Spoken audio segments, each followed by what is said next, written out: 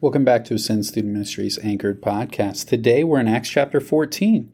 Acts chapter 14 reads, Now at Iconium they entered together into a Jewish synagogue and spoke in such a way that a great number of both Jews and Greeks believed. But the unbelieving Jews stirred up the Gentiles and poisoned their minds against the brothers.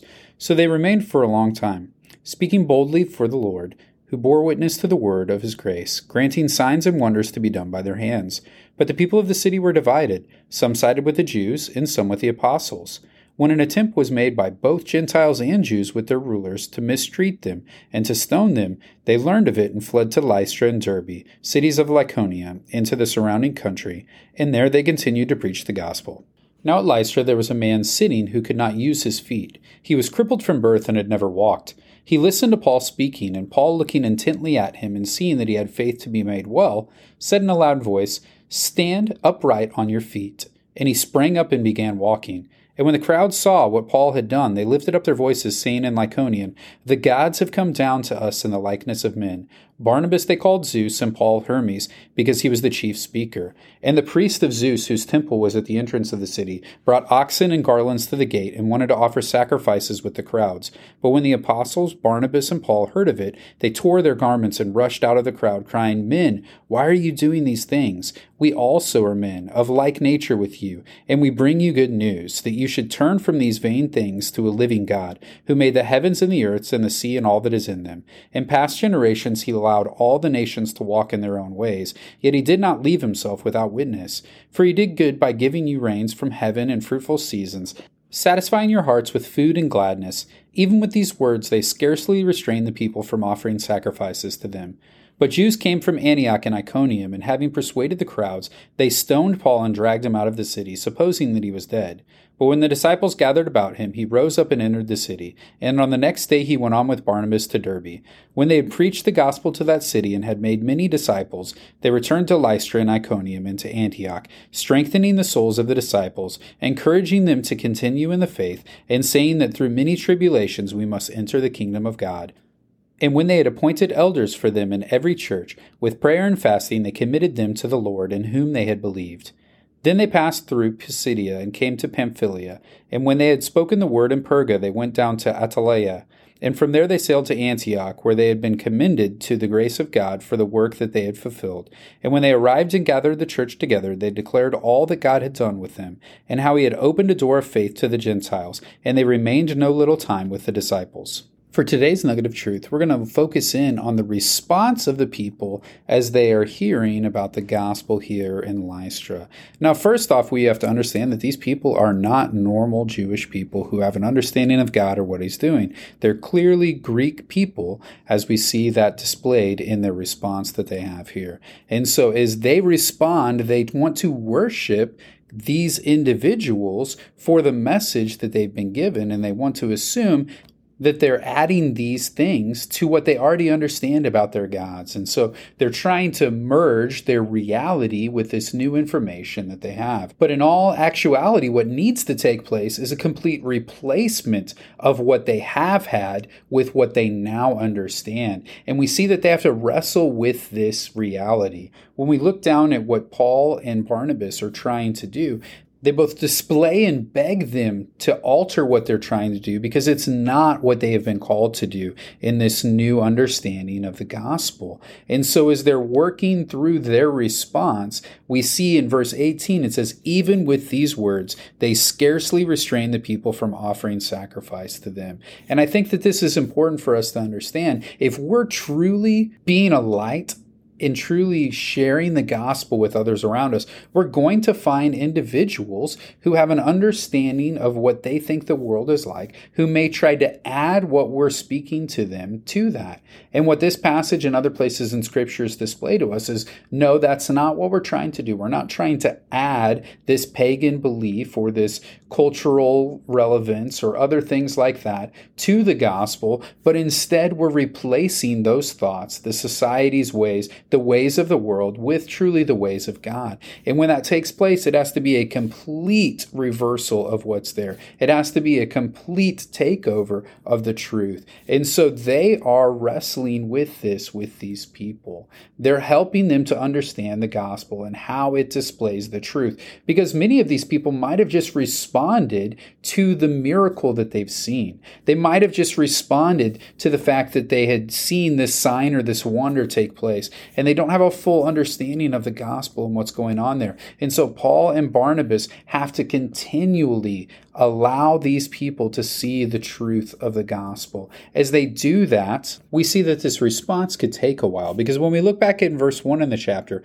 when they went to Iconium and they spoke in the synagogue there, we see that both Jews and Greeks believed in that place. But when we get down here to Lystra, we don't see this big belief that takes place that's truly this salvific belief. Instead, we see this individual response that is different than a true belief. And so that leads to Paul being stoned, and that leads to them moving to other places where they see these other things that take place. But that's not the end of Lystra or the response here in this chapter, because when we look down in verse 21, it says, when they had preached the gospel to that city, being Derbe, and had made many disciples, they returned to Lystra and Iconium and Antioch, strengthening the souls of the disciples, encouraging them to continue in faith, and saying that through many tribulations we must enter the kingdom of God. You see, what we see there is continuing discipleship of these individuals after evangelism, and that's vital to them understanding the gospel. When you share the gospel with somebody, you agree to walk with them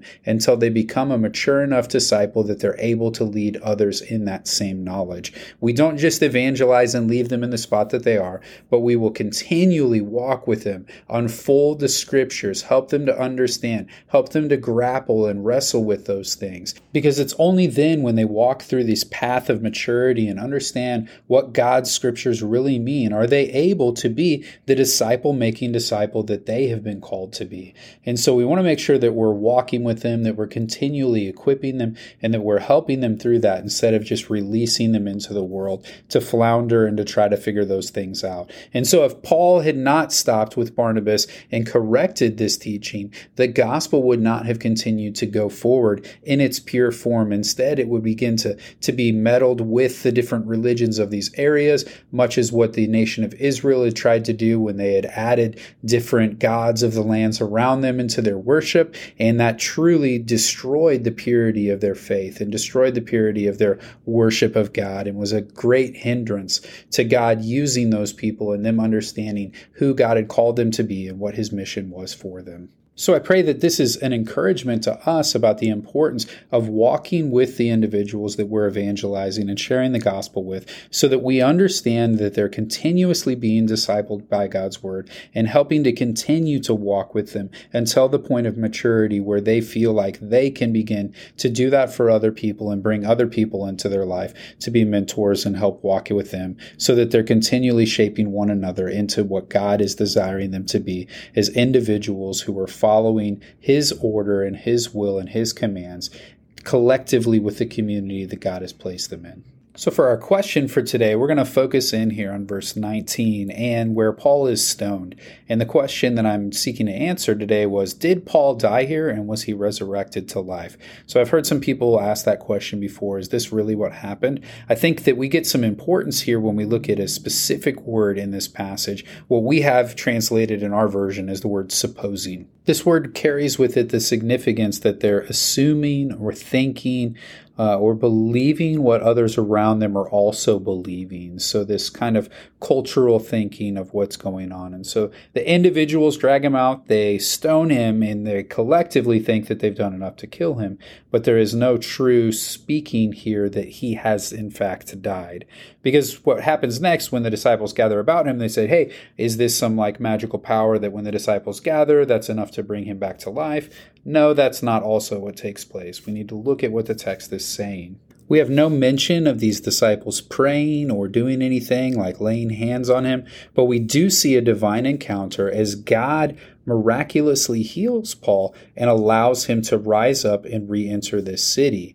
And so when we think about what's happening here, we once again see the signs and wonders, the miracles that are accompanying these individuals in the book of Acts are displaying that those people are God's voice piece for the continuing work of the gospel. We see that here with Paul as he's stoned up to the point that the people assume that he is dead. When these believers come around him, he raises up and he re-enters the city, displaying that God is still using this man as his mouthpiece. If a person had been stoned to the point of almost death, they would not be able to just stand right back up and hop back into the city unless a divine appointment took place where this miracle is allowing him to do that. And so we see Paul will continue to be the voice piece of the gospel as God's going to be using him on many more missionary journeys, accompanying many other signs and wonders with his ability to boldly proclaim the gospel anywhere he goes as he expands the gospel influence throughout all of the known world. And so maybe that was your question today, question about, hey, was Paul really dead in this instance, or what's going on there?